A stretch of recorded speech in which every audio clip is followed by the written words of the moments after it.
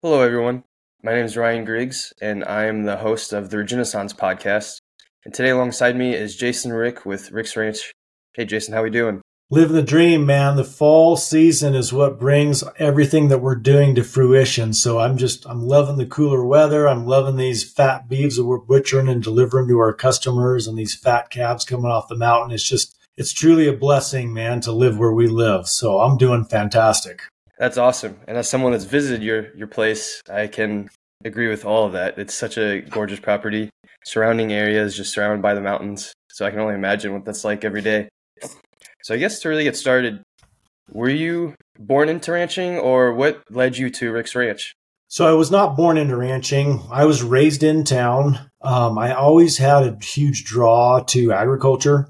My maternal grandparents lived on a small farm in Olathe, Colorado. And my grandfather was raised on a sheep ranch over in the San Luis Valley. And so he kind of farmed the way that his parents and grandparents farmed, the way that we farmed back before the industrial processes took hold. And I was the only grandchild of 27 grandkids that really showed any interest in agriculture as like the reality of it. A lot of my cousins like to come and ride horses and play with the baby calves and all of that stuff. But I really got into the work and kind of the lifestyle behind it. And so I knew I always wanted to do it. So because we lived in town and I was raised in town, the livestock that I raised was rabbits, because that's something we could get away with. And so I bred rabbits. I showed rabbits. I mean, I was probably 12 years old when I started butchering rabbits to sell as for meat.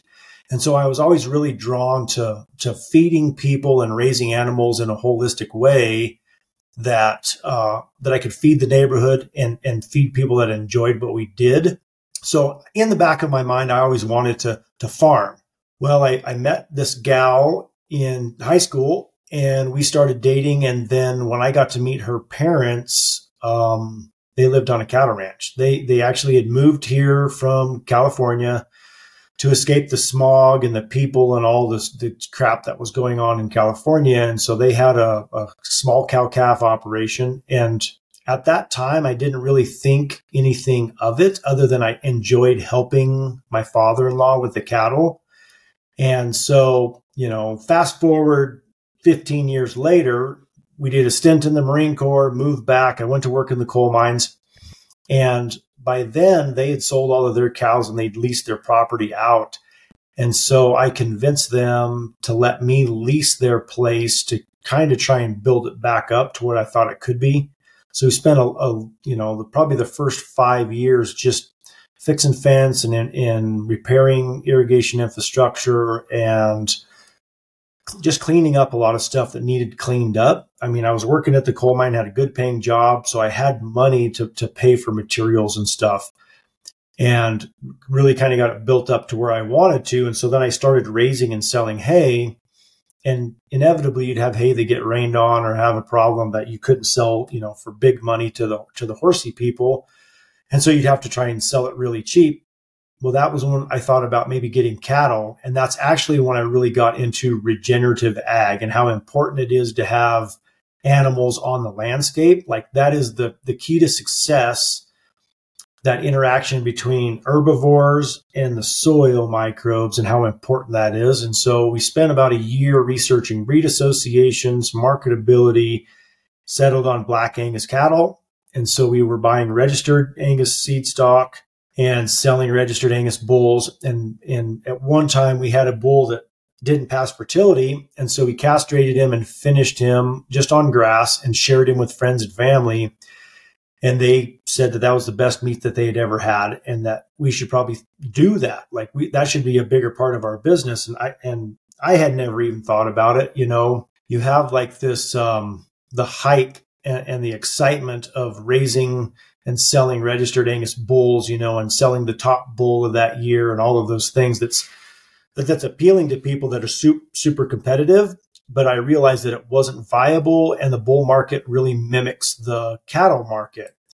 And so if we could transition more towards selling beef direct to consumer, then we would be price makers versus price takers like most cattlemen are in this country.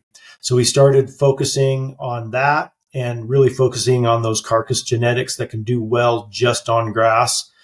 And that's kind of taken us to where we are now. This year, I think we will butcher 34 beeves and sell direct to consumer. And so we've done 2/3 of them already. I think there's only 9. I think there's 12 beeves total that haven't been butchered yet. So, and most of them already have deposits and they're spoken for. And so through this journey of regenerative ag, we've been leasing more land and spending a lot of time helping other people fix up their places just through management and kind of changing their focus from the rape and pillage, continuous grazing type of management more to intensive rotational grazing, doing some planned grazing at different times of the year to help stimulate different kinds of plants to grow and thrive. And then we also see the benefits in the health of our cattle herd. This year, we actually didn't do any vaccines at all whatsoever in our cattle.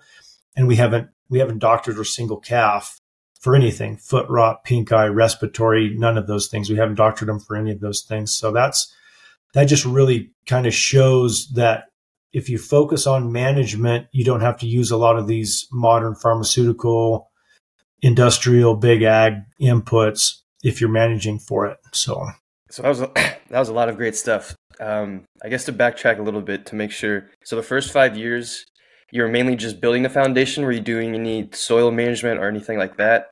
Yeah, well, and so that's what we were doing. There was a lot of bare ground because it had been overgrazed and there was a lot of broken irrigation infrastructure. Here where we are, we're at 7,000 feet elevation and we only get about 6.5 inches of annual precipitation.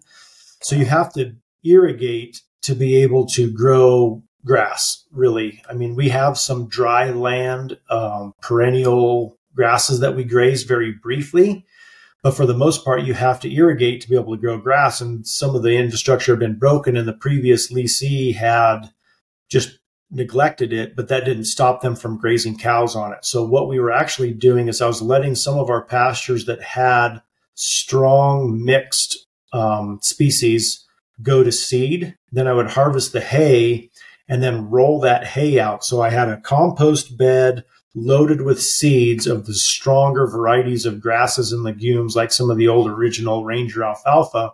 And I would spread it out on those bare ground areas. And then I would bring, a neighbor's cows in for a short period of time to eat it and stomp it into the ground and essentially reseed that land without actually having to till it and disc it and prep the seed bed and all of that stuff. And so a lot of it was just fixing stuff up. We were harvesting some hay on some of the better fields, the fields that had better maintenance, and selling it and shipping it.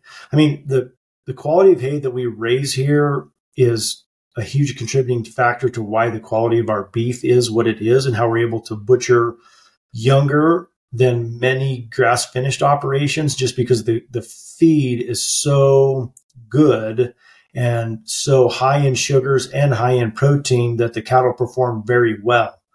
Almost as well as they would if someone had confined them in a feedlot, and we're feeding them a total mixed ration.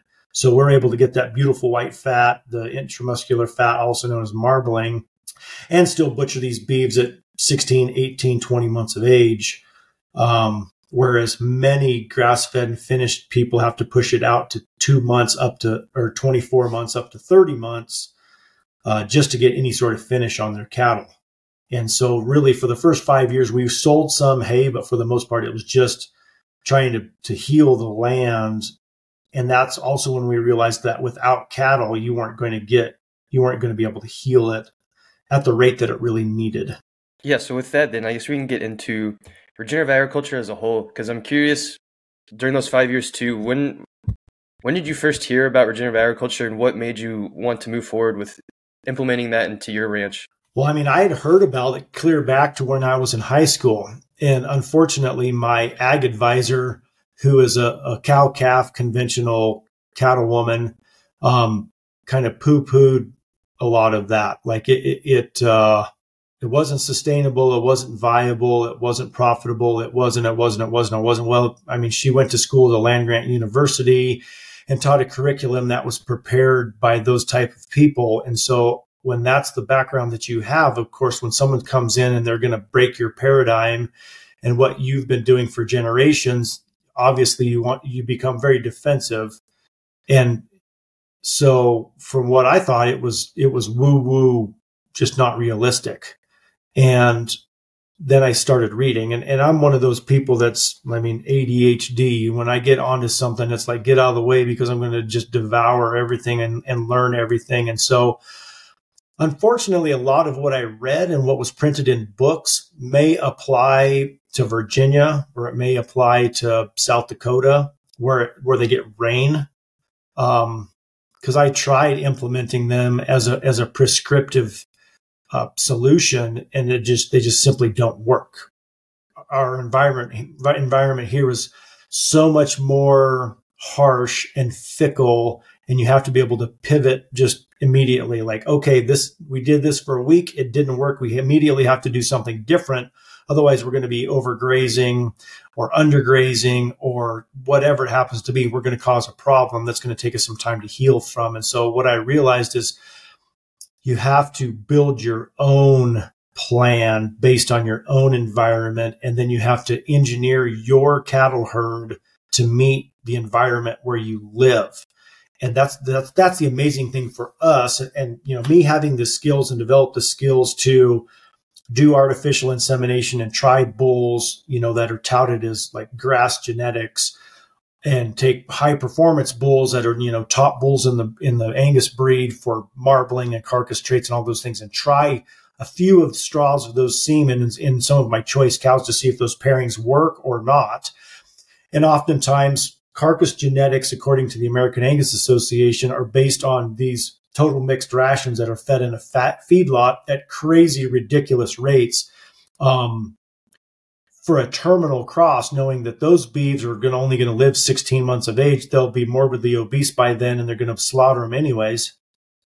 So if you have heifers out of them, they don't have the structure necessary to hike in the mountains like our cows have to. In the rocky ground, their feet aren't any good for the rocky ground that we're in.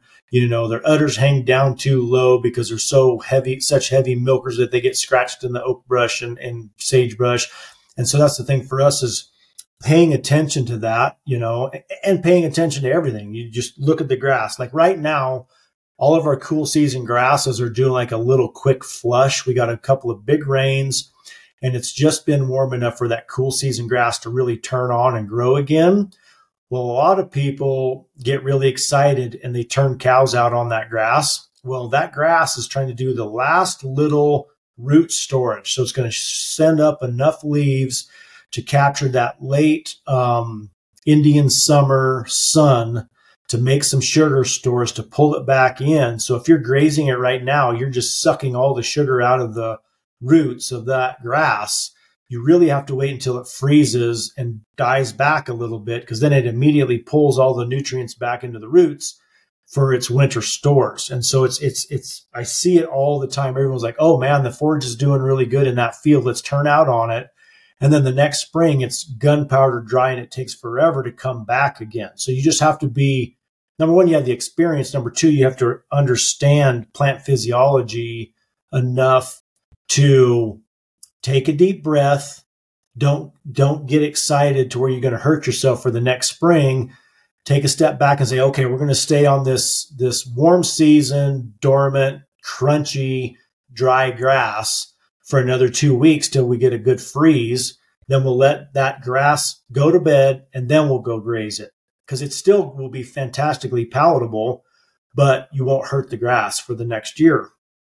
And that's where that observational science comes in, right? Grandpa taught me, he says, Mijito, you got to pay attention to the soil and the grass and the animals. You just have to, don't pay attention to what, the scientists are telling you. You're smarter than they are. You don't need a test to tell you that. You just have to pay attention.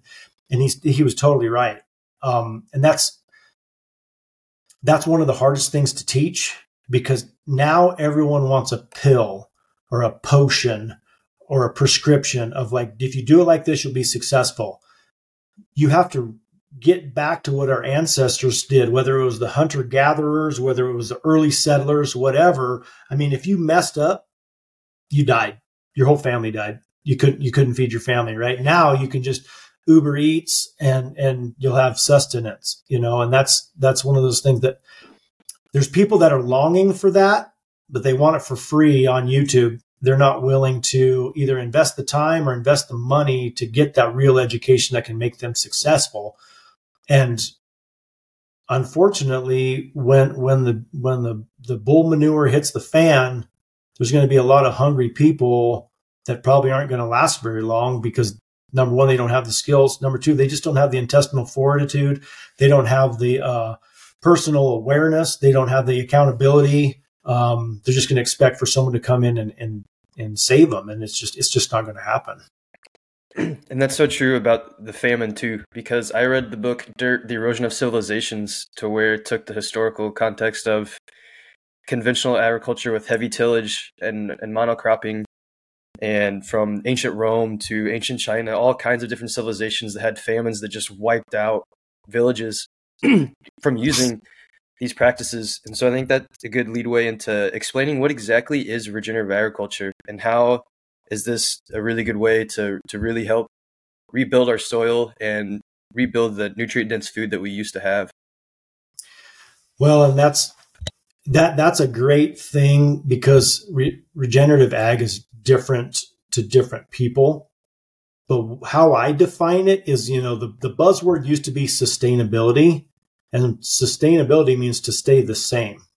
So when we're doing heavy tillage and we're blowing away a sheet of paper's worth of topsoil every time we put a different piece of tillage in a field, because oftentimes you go in with a heavy moldboard plow or a chisel plow and it blows dust away. And then you go back over that 2, 3, 4, 5 times with some sort of disc or vertical tillage. And then you go back through it with a cultipacker to prepare the seed bed. Every single trip that you go across that field, you're blowing another paper thickness of topsoil away.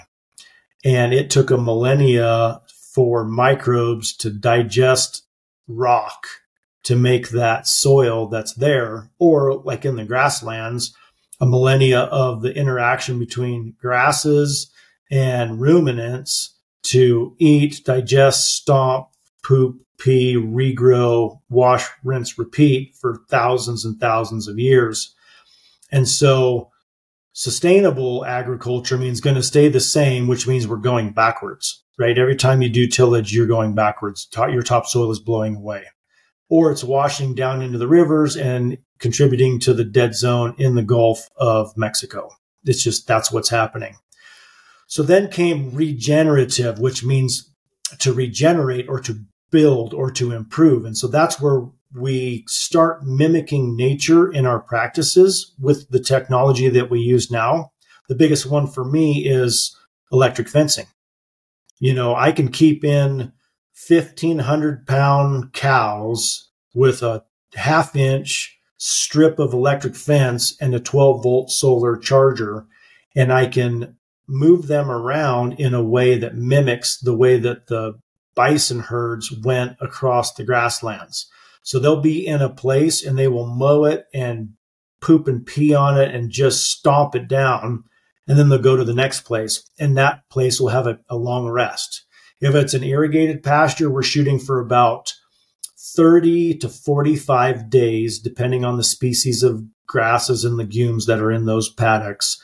In the perennial natives, oftentimes we'll graze it for 2 or 3 weeks, and then it will have a full year's rest because those plants are much more susceptible to stomping and overgrazing. They're a lot higher quality at times because they are what will thrive and survive in our tough environment, but they don't have the tons per acre that our improved mixed cool season and warm season pastures do. And so we are essentially sequestering carbon in the form of the roots of those plants and then the litter that we leave behind when we were grazing them. And so we're also using the cattle as a land tool in some of these pastures that had gotten really tight sod cover on them. the only way to incorporate other species would be to plow it up. But what I found is if I take and spread various varieties of clover ahead of the cows, and then I graze it really heavy with cattle, the two-toed biped feet of the cows actually push that seed into the soil, and then they mow the grass, which then knocks down the competition. So then it gives you opportunity to get sunlight on the soil, warm the soil, as well as help that clover germinate. And then we irrigate it as soon as we pull the cows off. And so I've been able to improve. And so legumes like clovers and alfalfa are a nitrogen fixer. They're pulling nitrogen out of the soil or out of the air, putting it into the soil. And it's actually not physically in the soil. It's in the nodules on their roots, which then the grasses that live next to them share. So they actually trade nutrients with each other. They will trade nitrogen from one for sugars from the grass or vice versa. And so you have these complete pastures that just get deeper, darker green color, and the grasses are healthier and grow better. And I didn't have to start a single tractor. I have a small handheld seed spreader, and I'll go spread 4, 5, 6 pounds of clover seed, and then we'll graze it. And there's some of those pastures where it's almost to the point where people talk about, oh my gosh, it almost looks like the clover is choking out the grass. And that's not the case. What it is you have this magical symbiotic relationship that's happening between the grass and legumes. And so they all kind of like different temperatures and different moisture levels. So they kind of interact at different times of the year. So at one time of the year, you're going to have way more grass. And then when you graze the grass off, then you'll have way more clover. And so depending on when I have tours or I have visitors looking at it, it may be a heavy grass time, it may be a heavy clover time, but the cattle perform so much better because they have this like actual salad bar in front of them versus just the varieties of grass or just the varieties of legumes. So I know you mentioned you said heavy or planned rotational grazing and I think heavy or intense rotational grazing. Can you just explain what those are and why you do that on your ranch as well? Yeah, so there's a couple of reasons why you do that. And this is what I use to try and pitch the idea to my conventional cattlemen. Because when you're using managed intensive rotational grazing, so managed just means that someone's doing it.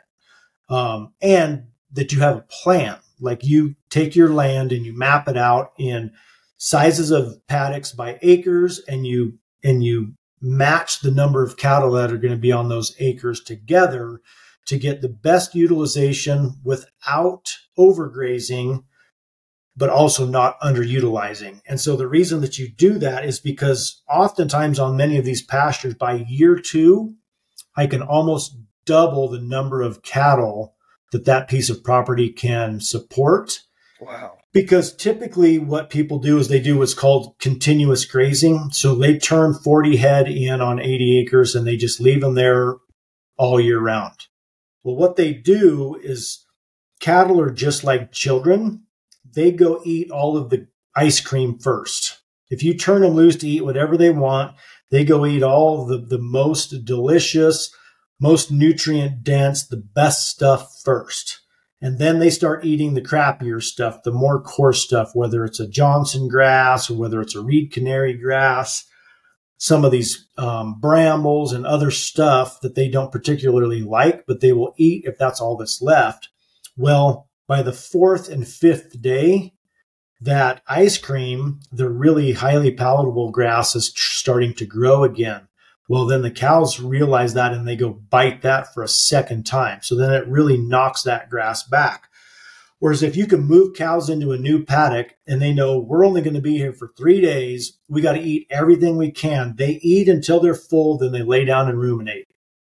If there's a shady spot, they'll go lay in the shade and ruminate, and that's where they're chewing their cuds, swallowing, spitting some up again, chewing up again. Their giant rumen is, mixing stuff around to get everything out of it they can. And then they get back up and they do it again. So what that does is that makes them graze everything fairly uniformly, whether it's the ice cream, whether it's the cardboard carton that it came in. That's one of those things that Sal Littleton talks about, is like eating the ice cream and the cardboard box that it came in. And so then when you move them to the next pasture, it's the same thing again. And oftentimes you'll have different species in different paddocks. And that's one thing that I found, like the paddocks that have oak brush, like if cattle eat too much oak leaves, it can be poisonous to them. But there are times when they need whatever's in it, like they're medicating themselves for something. Maybe they have an upset stomach, or maybe they're a little short on protein, or whatever it happens to be. You'll see them go into a pasture. They'll eat till their belly's full, and then they'll go find oak brush and they'll pull a handful of leaves off and chew them up and go lay down. Or the same thing, they'll go to a Russian olive and they'll reach up just as high as they can with their tongue and pull some of those leaves down and chew them. Like it's almost like, oh boy, I ate too much. I need something that's, whatever it happens to be. And I can't explain that other than that's what I see. That goes back to that observational science. I don't know what their blood work is telling me that they need, or they're in excess or deficit, but that's just how they do. And then they go lay down and ruminate. And so what we're doing is rapid clipping, mowing, and then, because what the grass wants to do is its whole purpose in life is to reproduce. So you mow everything short, you move to the next place, it's going to have this explosive growth to want to put seed heads on. So it's going to put all of this energy into leaves and growing seed heads. You let it essentially go to maturity, because then once it makes seeds, it's like, okay, I'm good. I can start building roots again. So then you're taking all of that gaseous nitrogen out of the air and sunlight, and you're shoving it down in the roots or in the soil as a form of carbon, as a carbon store. And then you just do that cycle every 30 to 45 days where you're taxing that grass, and then you're giving it enough time to regenerate and grow.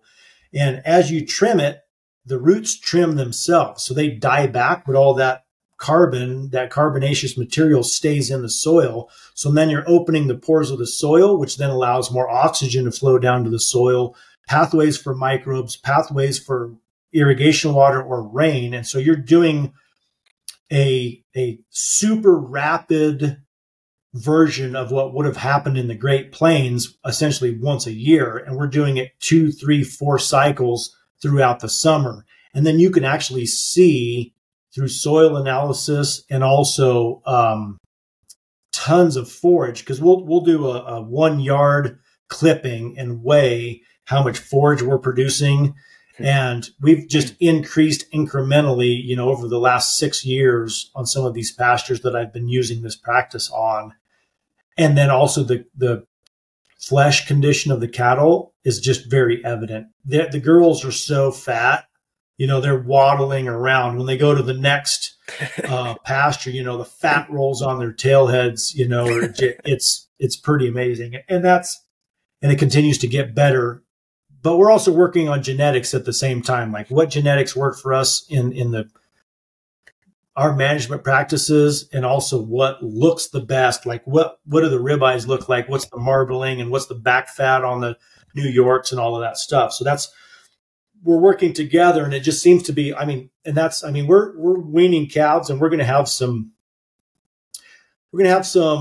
high 800-pound steers that we'll wean this year. And the mountain forage is the driest that I've ever seen it. We typically have a monthly perfectly timed rain on our high elevation 9,000 plus foot pastures.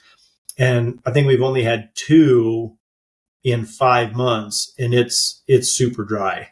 But Wow. But through genetics, our calves are looking really good this year. So that's great. So whenever you're strategizing behind the planned rotational grazing for your property, how did you figure out the acreage for each paddock, how many paddocks in total, and then the length of how long you'd keep the cows on one paddock before moving? How did you go about all of that? A lot of that is experimentation, because it's one of those things that I found is if I if I'm in a paddock and I look and I'm like, oh, I could probably do another day, I just need to move them oftentimes. And the other thing too is it's based on by the fourth day, you have your desirable plants are trying to regrow. And so typically I don't want to stay any longer than 4 days in a paddock unless it's this time of year and I'm in a paddock that has a lot of dry, crunchy, already gone dormant grass, then I'll just grind it right down. Number one, there's a fire hazard danger in that really tall grass. Number two, I have to either graze it, stomp it, or burn it. And because it's been so dry, I'm deathly afraid of burning. So I'll keep the cattle in there, even to the point where they'll start showing a little bit where they don't have good rumen fill. If you look on their sides, right below their backbone, there's a little triangle spot, and it's like behind their floating ribs and in front of their hip. And you want to try and keep that smooth. If that's dished in a little bit, that means they don't have good rumen fill. So that means they're not getting enough material in for it to be full, that they're going through their full ideal digestive process. I'll actually run them a day into not having rumen fill just to stomp as much of that dry, oxidized grass down close to the soil, knowing it'll be the last time we're on it, and it'll get snowed on, and it'll have the green up flush before we're even back on it again. And so a lot of it's just experimentation. So we start with a 4-day window, and then we have to build our paddock sizes to the number of cattle that we have in that herd. And right now we're running our replacement heifers as one herd, and then all of our mature cows as another herd. And that's mainly because I'm using calving ease genetics, smaller birth weight bulls on my replacement heifers. And I'm using a younger bull. So this way I can keep closer eye on him to make sure he's not lame in a back foot, because of course, if he's lame in a back foot, he's not going to get up and breed cows. I'm going to need to change him out with another bull. So that way I can keep closer eye on them. And then I can also see which of those replacement heifers is performing the best in our management practices, the ones that always look full and slick and always have good rumen fill and have that fat on their tail head. I'm noting that with the idea of that's the lineage I want to keep. So if I decide I want to flush a cow to raise a whole bunch more calves of hers, she'll go on the list of, okay, if we want to flush this cow, take oocytes off of her, put them in recips, and exponentially build those genetics, we can do that. The ones that are fence jumpers, like the crazy, whats that are always on the wrong side of the fence, it seems like they get on a different list. And it typically is a trip to the sale barn or to freezer camp, depending on how pissy they are. And then you have the ones that they always look a little bit off. And honestly, yeah. I think there's probably something there's something. It's either genetics, it's either they got into something that they didn't like and it's held them back, or whatever, that they just always don't look as good. They're maybe rough coated or they're kind of bony. That makes another list. Like, okay, we sure as hell aren't going to keep a heifer calf out of her. And she goes on the list like because oftentimes they won't breed back as a second calver. Like there's enough wrong that when they have a calf and that suckling calf is pulling them down, their nutrition is poor enough that they won't cycle and they won't breed back anyways. Well, I'll know that ahead of time. I'm like, well, we're going to be sure and preg check her before they go to the mountain, because she may be open. And so then we'll keep her back and keep her in the fat pen and finish her out and feed her as a butcher heifer, as opposed to sending her to the mountain with the rest of the mature cows that next year. So, and then in our mature cows, of course, they're pretty much on coast. They've already calved once. They know what they're doing. They know the rotation of what pasture they start in, where they end up, and what time of year they need to come back. And then they're almost always all bred before they go to the mountain. So depending on what bulls I'm using, I'll pull those bulls and I'll take and lease those bulls out to other ranchers who maybe only have a few cows and they can't justify spending the kind of money that we do on the quality of bulls that we buy. And that gives me an opportunity to help them improve their herds, get more miles on those bulls so they can actually pay for themselves other than just the cows that they're breeding for us, and keep them fit. Because after the cows all get bred, those bulls go lay in the shade and they get so fat, which is hard on them. Whereas if they're out breeding cows all the time, they stay more fit, and then you have less problems, and their fertility is better. I mean, we have a bull that will turn 10 this winter. This is, I think, January, and he's still breeding cows. He bred 35 cows for me. He went and bred 25 cows for a neighbor of mine, and now he's breeding 15 cows for another neighbor. And his temperament is fantastic. When I show up with a trailer, he practically runs to the trailer to jump in because he knows there's going to be cows to breed at the other end of that trailer ride. So he's over 2,000 pounds. He's a bull that we collected, and I've sold semen all over the Western United States on him, and he makes some fantastic calves. So I'm curious with talking about just all the grasses and whatnot. I'm assuming that your cattle are they 100% grass fed and finished? 100% grass fed and finished. We don't use any grains at all whatsoever. One thing that I had experimented last fall is I planted some hay grazer, which is a sorghum Sudan hybrid. And so there's a 4-acre field on one of the ranches that I leased that the previous landowner had grown Roundup Ready corn that he would chop for silage.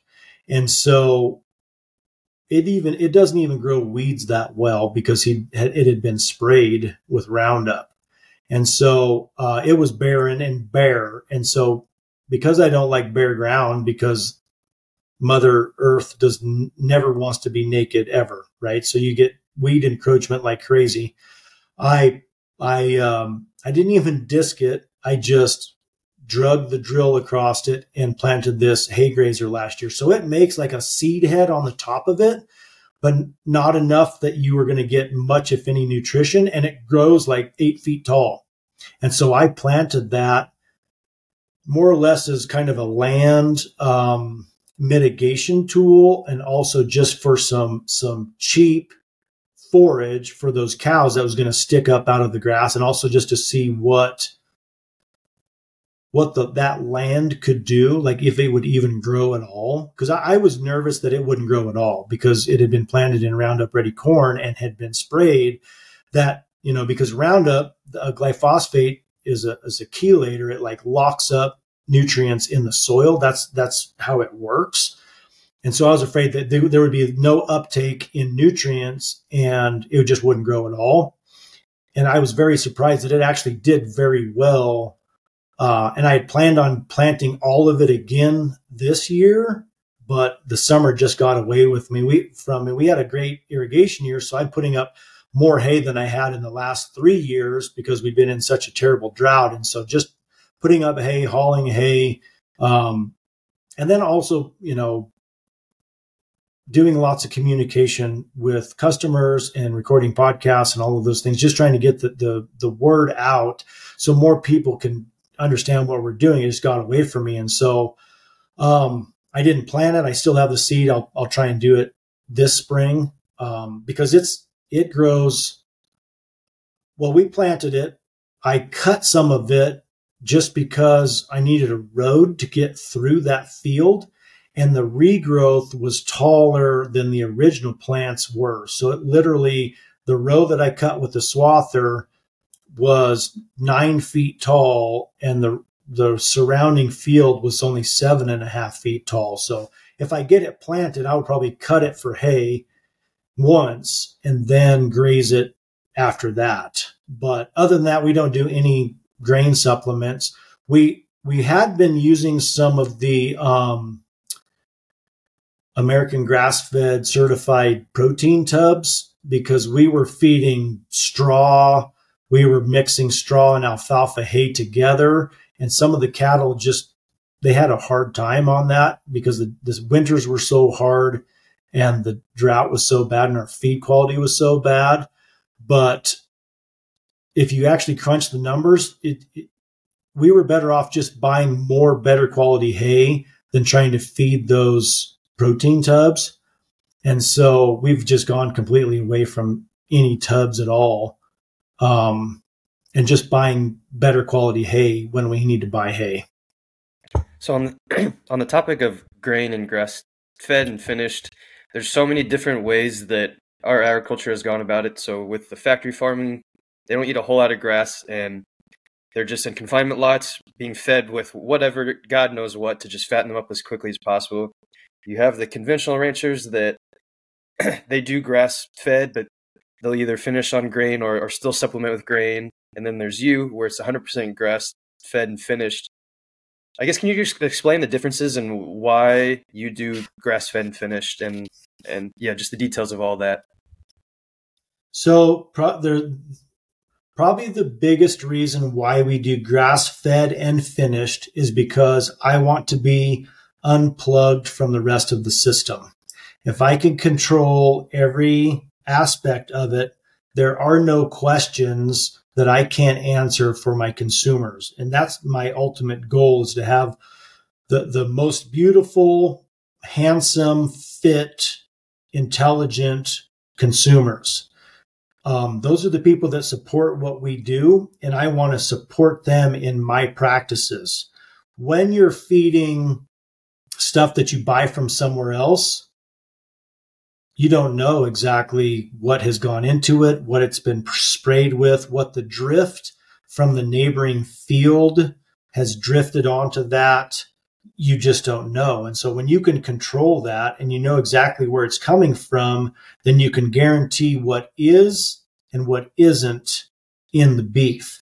When you're buying truckloads of dried distillers grains from a ethanol plant, or you're buying cold candy from a Mars candy factory, or when you're buying pelletized chicken feathers from a Campbell soup factory, and mixing it in your total mixed ration, you don't know whatever. Because inevitably trash goes into that and it gets ground into it. We're talking about microplastics and all of that stuff. If you can just get away from it, then you don't have to worry about that. And that's why we do what we do. The other thing too is there's a lot of scientific data that the phytochemicals that are expressed in grass, that are expressed in vegetables, especially leafy greens that we talk about from a health standpoint, whether it's kale, chard, spinach, all of those things, the phytochemicals that they express that are so good for your health. If you have cattle that have only ever eaten forage, whether it's grass, legumes, alfalfa, hay, those positive chemicals are expressed in their meat as well and in their fat. And so if you can eat a steak and get the same benefits or similar benefits as eating a salad, why in the hell would you not eat a steak instead of eating a salad? The other thing is we are all part of a larger microbiome.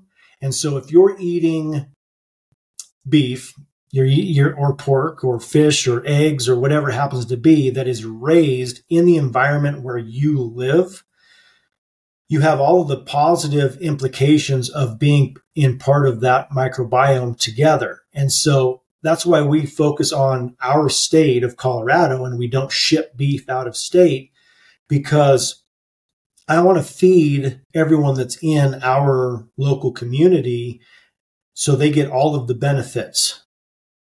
And because I'm very community oriented, and granted with social media and podcasts and things like that, we can reach a lot more people, I still focus on my community as my number one focus, because when everything goes sideways and I'm not saying if, I'm saying when, we all have to be able to rely on our neighbors for food security as well as physical and property security. And so those people who support me know I will support them in a time of need, which I've done my whole life. That's the thing about living in a small community. And so that's why we do that. Whereas if you're buying shipped in feedstuffs and feeding your cattle in a feedlot, number one, cows were never made, or they didn't evolve, depending on what your school of thought is, to eat anything other than what grows out of the ground. They weren't designed to eat candy ground up. They weren't designed to eat, bakery byproducts, and they weren't designed to eat all of that stuff. And if you look at the chemical process that has to take place in their rumen for them to be able to do it, it's an automatic inflammatory response. It's just like if you ate something bad and your body is like, oh shit, we're in trouble. And you have this, your temperature rises, you have this inflammatory response. That's what's happening to them for the entire time that they're eating grains. Sure, part of that inflammatory response is a survival mechanism of storing fat, adipose fat, which is where a lot of that fat comes from, as part of an inflammatory response, and excessive calories. The other thing is our cows have to walk around. They have to walk around and find their own dinner. It isn't brought to them in a feed truck. And so just like humans that get exercise, they are more fit, they live longer, they're healthier, therefore their tissues are healthier as well. Whereas if you're in a feedlot, or even if you're in a big grass trap and you're being fed grain, pasture raised, grain finished, which I hear a lot. It's the same as a feedlot. It's just not in a concrete feed bunk. They're in a field with a feed bunk in the middle of it that the grain truck comes out to. Grass-fed and grass-finished is healthier. Like, the animals are living a healthier life. They're not morbidly obese, suffocating on their own fat until they waddle into a slaughter facility to be killed. So for all of those reasons. And I can raise, in a good year, I can raise all of the feed that I need to feed all of my cattle and all of my fat steers and fat heifers. Unfortunately, 3 out of the last 5, it has been so dry that, number one, we sold half of our cows to be able to buy enough hay to feed the other half, and have just been buying a lot of hay. And when nobody has hay, hay's super expensive. And so if you can do a break even like we have for the last 3 years, you're just happy that you're able to survive. Whereas this year, we've been able to raise enough hay of our own. We'll see at the end of the year whether we break even or not. But the more that you can control, the better chance you have of success just across the board. So with the inflammation, whenever they consume grains, that's just with any grains. It doesn't even matter if it's non-GMO, homemade grain. It's still inflammatory for them. Yeah, because if you look at the way the rumen of a cow works, you have this giant vat of microbes, and they have evolved to take the coarse materials in grass, the lignins, and break them down and extract the carbohydrates and the proteins. The biggest reason that cattle need a high protein feed or a protein supplement is because the turnover of bacteria necessary to digest that coarse material needs a ton of protein, because they're a living critter. They're living bacteria in the gut, and their life cycle is so fast that they need protein to replicate fast enough to be able to keep up with the volume of coarse material that the cows are digesting. So when you bombard that with too much sugar, it changes the pH and essentially kills all of those, or a good portion of those bacteria that were there and have evolved to digest lignin. And then it has to go through this full growth cycle of modifying the bacteria to be able to even digest whatever the grain stuff is. So all of that stuff is essentially too much sugar, and you have this oxidative stress that happens, which a lot of times cattle get super sick. And so that's why for a long time, as soon as a calf would come into a feedlot, it would get prophylactic antibiotics because they knew they were going to start ramping up. They started just a little bit of grain and then they ramp up to where they're at 35, 40, 50 pounds of grain per head per day. And to push it, because they're on a time schedule, like their headspace in a feedlot bin, they need to be able to get the calves in there, get them to a certain weight, and get them to the butcher just as fast as they can. And the faster they can do that, the more money they make. Whereas for us, I call it hand finishing. Like our fat steers are at a ranch that we lease, and the caretaker is a retired dairyman, and he just loves having cows around. And so he can watch the cattle. He moves them through his rotational grazing plan according to what his priorities are, and his priorities of rate of gain. He says, if we can make 2 pounds per day rate of gain on the pastures that we have, he says, I'm totally happy. And he can also see if something has a problem. He'll call me and says, hey, ear tag number, blah, blah, blah, has a limp. Do you want to come look at him?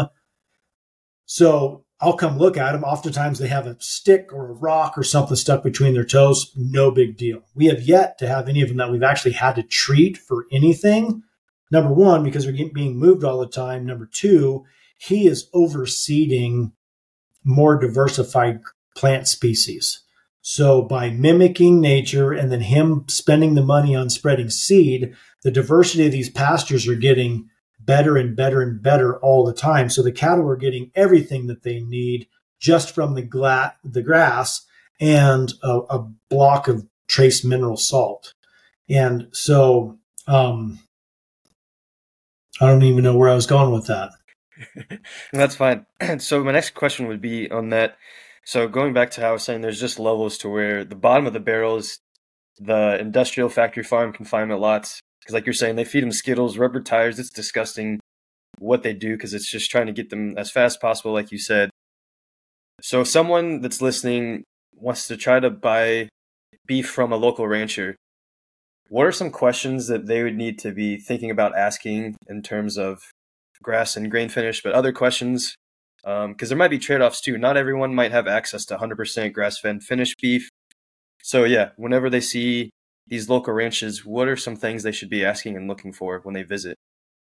That's an interesting question. And that's actually one thing that I didn't talk about in our last subject is a lot of parts of the country have a hard time growing the quality of forage that enables them to actually finish their cattle just on grass. And if they do, those cattle wind up with that super yellow fat that then kind of has this, a lot of people kind of term it as gamey smell when you cook it. And that yellow stuff is the good stuff. That's the keratin and that's the phytochemicals. But because the grass is so poor of quality, and when I say poor of quality, it's washy, which means it has a lot of water and not a lot of nutrients.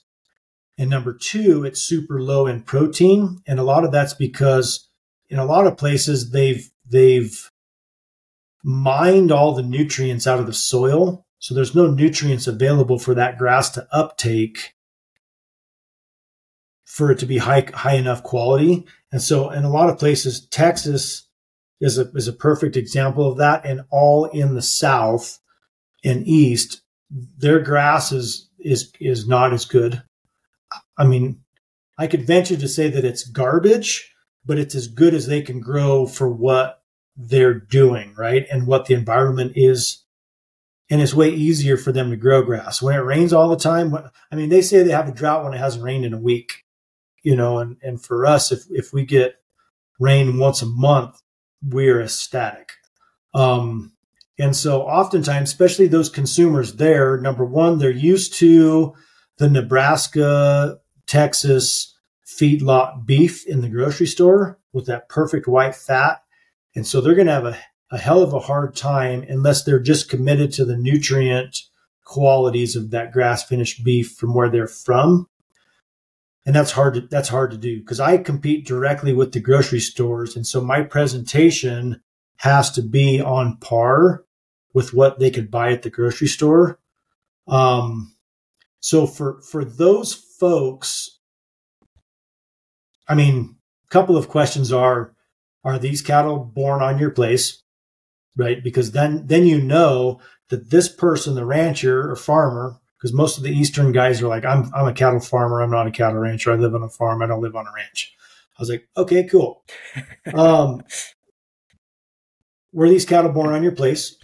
What is your vaccination protocol? Do you use antibiotics? And then what do you feed your cattle? I mean, and if they can't answer all of those things, or they won't, you probably need to go somewhere else. Because for me, 100% transparency is that's one of the pillars that our business is built on, our ranch model is built on.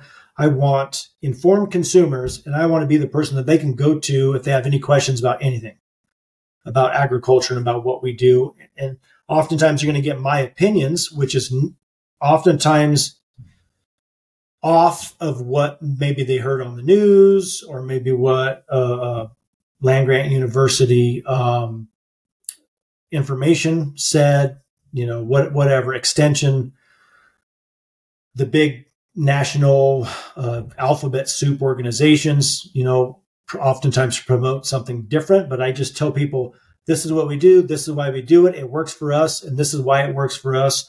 And this is how we're making it better. And that's not going to fit for everyone, because many people won't work as hard as I do. They would much rather sit in a tractor that's got, a 30-foot or a 30 road corn drill, and a 24-foot header combine and grain carts and all of that stuff, with a guaranteed insurance check if the crop doesn't make a crop. Whereas for me, is if I screw up and we have a major problem, I lose a bunch of calves. There's no subsidies for that. There's no insurance for that. It's just, I screwed up and now I got to figure out how to pay the bills. And, so as for a consumer, like, the more you read, the more you learn, and the more diversified your mentors are, and the signal is that you get, there's truth in all of it, right? There may be a sliver here, a sliver there, a sliver here, but as an intelligent person, you can kind of pull them all together, and you're like, oh, I see why this is. I mean, because if you look at the food pyramid, or now it's my plate, and what they're promoting that you eat, and you can look at the graph that they say that, like sugar breakfast cereal is healthier for you than steak. How can that be real? How can that make sense for anyone? Like, let's think about this. Oh, it's because American corn growers, lobbyists, and American sugar lobbyists have the most money to go around to then help promote their goals, which is going to help them sell more of that stuff into the system versus, let's say, like the sheep men trying to promote lamb. I mean, because I feel the worst for them, because they're the smallest voice, and JBS has squeezed them out. JBS got a $40-something million COVID relief, and they turned around and bought a coal ewe processing facility and a coal cow processing facility, kicked all of the American producers out of it, and started just funneling in cattle from overseas and sheep from overseas that they can buy for pennies on the dollar with who knows what unsavory animal husbandry practices, and at the same time just killing the American coal cow slaughter and the American sheep, ewe slaughter. And so it's constantly there's more to it than meets the eye. And it has to be like guys like us that are willing to stand up, even with the bullseye on our back, saying that's the crazy SOB out there on Fruitland Mesa that's talking all of this craziness about this and that and that and the other. But I'll tell you what, my customers call me, text me, send me pictures of their steaks, their kids, their babies with a ribeye, bone, sucking on the bone and all of that stuff. And they're like, this is the best we've ever felt. This is the most flavorful, most tender, blah, blah, blah, blah, blah meat that we've ever had. You have a customer for life. And that's what gets me up in the morning to do it again, right? One of the things I'm most excited about this year is this spring, I bought a full tank of dyed diesel, knowing with as much hay as we were going to make, I was probably going to have to buy more diesel. But through our practices, I still have diesel in that tank. So I'm able to run less run time on equipment, do more grazing, let the cows do the work to where I don't have to haul all of that forage in and then haul it back out. Like I've saved some 4-foot tall, coarse, dry grass that I'm just going to strip graze with my dry cows after we wean. And I didn't have to put it up as hay. Sure, I wanted to. All of my experience from generations of stacking hay, as a high school kid for all of the farmers and ranchers was like, you got to hay that and put it in the hay barn. You got to hay that, put it in the hay barn. I mean, it's just, if you don't put it up now, it may not be there, I'm just like, actually, it's still there. I drive by it every day when I go check cows, and I'm just run another 1/4 mile of electric fence and let the cows put it up, and same thing again and again and again. And so being able to do that and see how it works and how anybody can do it if they really put their mind to it. And that's a bottom line expense, diesel fuel, boom. And we just reduce that by half. And everyone else can too. And so then I can pass those stories on to our customers as well. Like, hey, this is what we're doing. This is why we're doing it. We're saving the planet by sequestering more carbon. And we're also saving the planet by not burning as much diesel. And that's just, it just feels good. It's like, okay, we're heading in the right direction. I've been at it for a while. I don't have anything. I can't say that I figured anything out, but we're working towards getting better every year. Yeah. And I second the notion of whenever you're saying that you get text messages from your customers raving about that, because that makes me think about whenever I worked on a farm in rural PA. I ended up becoming a farmer's market guy, and we did 4 a week. One of them being you had to wake up at 4:30, drive an hour, set up an hour to get ready by 8 a.m. So absolutely exhausted, but having those conversations with those folks, just raving about, so we grew all kinds of things, but one of them was shiitake mushrooms that I guess were really good compared to others because people would just come just for that, and it's very fulfilling. That's the most fulfilled experience I've ever had. And I was only there for a little bit. I wasn't there from the very beginning of planting everything. And I mean, like for example, having the calves be born and going through that whole process, I can only imagine, just after all that excruciatingly tough and stressful, great work, it feels like it's worth it in the long run. So yeah, I guess my last question to transition a little bit before ending is on education. Because you also mentioned, which I was really surprised about, that out of the 27 kids, you were the only one interested in doing agriculture. And that trend's significantly gotten worse. I mean, that's why I'm doing this podcast. Me, alongside majority of America, has been so disconnected from this. With the advancement of technology, with the advancement of social media, and people just, when you become TikTok stars and YouTube stars and whatnot, how do we help incentivize, maybe that's not even the right word, how do we help educate and get the younger audiences and generations excited about agriculture, and especially with this new wave of regenerative agriculture? That's a great question. And I've been asking myself the same thing. I've spoken at conferences all over the United States. I've been on 20, 30 podcasts.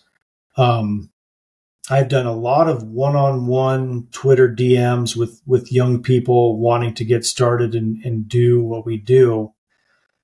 And so that's with this new ranch that we just bought. We have enough open space to be able to host some folks. And so that's the thing that we're looking at, trying to put together a curriculum and a time frame of like an intensive regenerative cattle ranching school, to where, let's say you put a handful of people together and you have room to put them up. And the people that are serious about the nuts and bolts of it, we can go through and start it, funding assistance with new farmers and ranchers, and we can work right through acquiring cattle, developing a grazing plan, relationships with landowners, because that's the biggest thing, right? Is so the majority of our ground is going to turn over within the next 5 to 10 years because our farmers and ranchers are aging out, and fewer and fewer and fewer of their kids want anything to do with it because it's too damn hard. And our conventional education system has told all of our kids, go get a college education and go get an office job, right? Not stay here and continue to feed America, or, the terrible phrase, feed the world, which we should probably concentrate on America first because there's food deserts all over this country, and we are overfed and nutritionally starved everywhere in this country. You can't take your welfare and buy grass-fed, grass-finished beef that is custom processed. You have to go buy beef that's USDA processed, which is going to cost you more money. But you can take your welfare and you can buy your fudge rounds at the convenience store, right? That's broken. That's wrong. That needs to stop, is really what that needs to be. Like, if you're going to get government assistance, you have to eat something that has nutrition, not just something that tastes good. And you can eat something that has to be cooked and prepared so you can teach your sons and daughters how to cook, not how to put a pizza in the oven. But that's a whole nother deal, right? But we're looking at seriously putting together one, maybe two schools where we can get 10, 12, 15 people out, make it worth their time and make it worth our while for them to come out and get this true education that they can then take the nuts and bolts of and put them to practice wherever they are. Because like I said, so many of the books that are written right now and some of the YouTube stars, their practices are based where they are.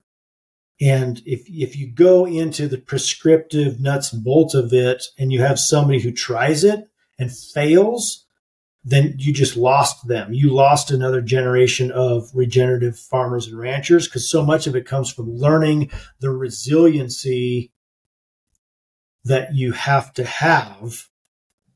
then implement and adapt and overcome and implement, adapt and overcome, because I'm telling you, plan A, B, C, D, E, and F aren't going to work. And you're going to be so far deep in trying to force them that you want to cry, or maybe you do cry, but you have to be prepared to just skip all the way to F, because the first plans just don't work. And that's one thing that rural America and farm and ranch kids don't have a choice whether they learn that or not, because it's like sink or swim. It's like, figure it out. I've got to go do this. You got to figure this out. If you're still struggling with it when I get back, then I'll help you. But I got to run and stop the cows from running down the county road while you figure out what you need to do here. If you're still trying to figure it out when I get back, then I'll help you. I'm not being mean. I'm just, that's a higher priority than whatever this little problem is that you have right here. And so the amazing thing with that is then when I send these kids out to the world, our daughter's 22, and there isn't much that kid can't do. And her tolerance for bullshit is pretty short. Because she gets that from me. It's like, life is too short for me to deal with your drama. I understand that you're a valley girl and mommy and daddy did everything for you and you broke a nail and you're having a complete meltdown, but we have work to do. So you need to check your shit and get back to work. She's a registered nurse. she's a fantastic human being, but she is her father's daughter, and she is tough as nails, and there's no bullshit. And that's one of the things I love about her, and one of the things I struggle with when we're together, because she's no bullshit either then. So, but and then like our son just turned 16, just got his driver's license. He irrigated our home place this summer, and we had a couple of wrecks, right? But he learned from that and then learned some skills on how to not do that or how to repair that next time without having to involve me.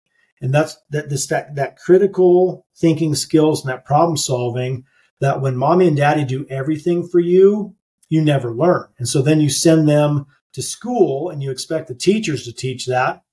They're not to do that. The teachers are just preparing you to pass standardized tests to pass you on to the next thing, right? Then you go to college and your professors, as long as the college is getting paid, they're not going to teach you that either, right? Whatever, pass, fail, we don't care. We're getting paid no matter what.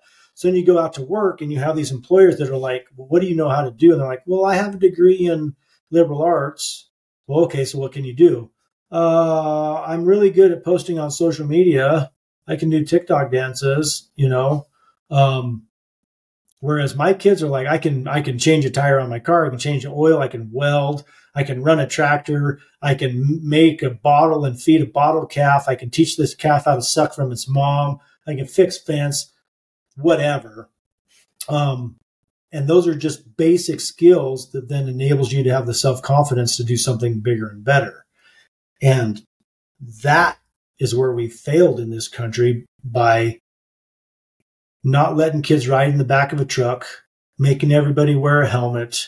I mean, because it used to be that if you did dumb shit, you would die. And that was just evolution of the species. Now, all of the people that should have died are still alive and they're having babies and they're repeating the same thing. Whereas, I mean, like we do dumb shit and there's consequences for dumb shit.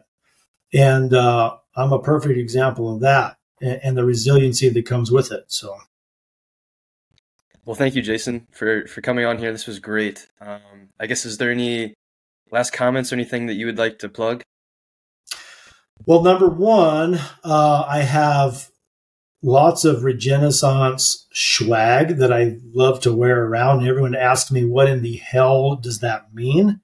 So that's something I think that we need to get back to because it is truly the renaissance of regenerative ag. Because it's not the way that we used to do it. We had to do it that way. We had to do rotational grazing. We had to treat the soil right. Otherwise, our family starved to death. So this is the renaissance of going back to what we had to do. We knew we had to do before big pharma, big ag, big equipment, all that stuff got on board. So let's get back to there and let's share that with everyone. Let's share the bounty of knowledge and the bounty of health with everyone. Don't just keep it to yourself. I love the homesteaders. I love that. They're building their own citadels and all of that stuff. But when the shit hits the fan, if your neighbors aren't of like mind, I'm going to come steal all of your shit. Because it's one of those things is without a community that you can defend each other and take care of one another and look out for one another, that's really what it's about. It's about community. So we need to get back to that, building that community of these regeneratively, truly holistically minded communities and share the skills, knowledge, food with each other. So we don't all have to be experts in everything. We can be experts in some things and share that and barter that with our broader communities. So that's the biggest thing that I've been doing a lot of. Bartering, trading labor for beef, trading farm work for vegetables, all of those kinds of things to be able to strengthen those communities. I agree. And then what's your Twitter? I don't. Beef Bees Bitcoin. I thought Beef Bees Bitcoin. Highly suggest you give him a follow. Thank you again, Jason. Well, and then we just started a new Instagram account that is Rick Ranch's Ranch Camp. That's for this new ranch that we bought where we're going to be doing Airbnbs, wedding venues. That's where we're going to look to do our ranch school.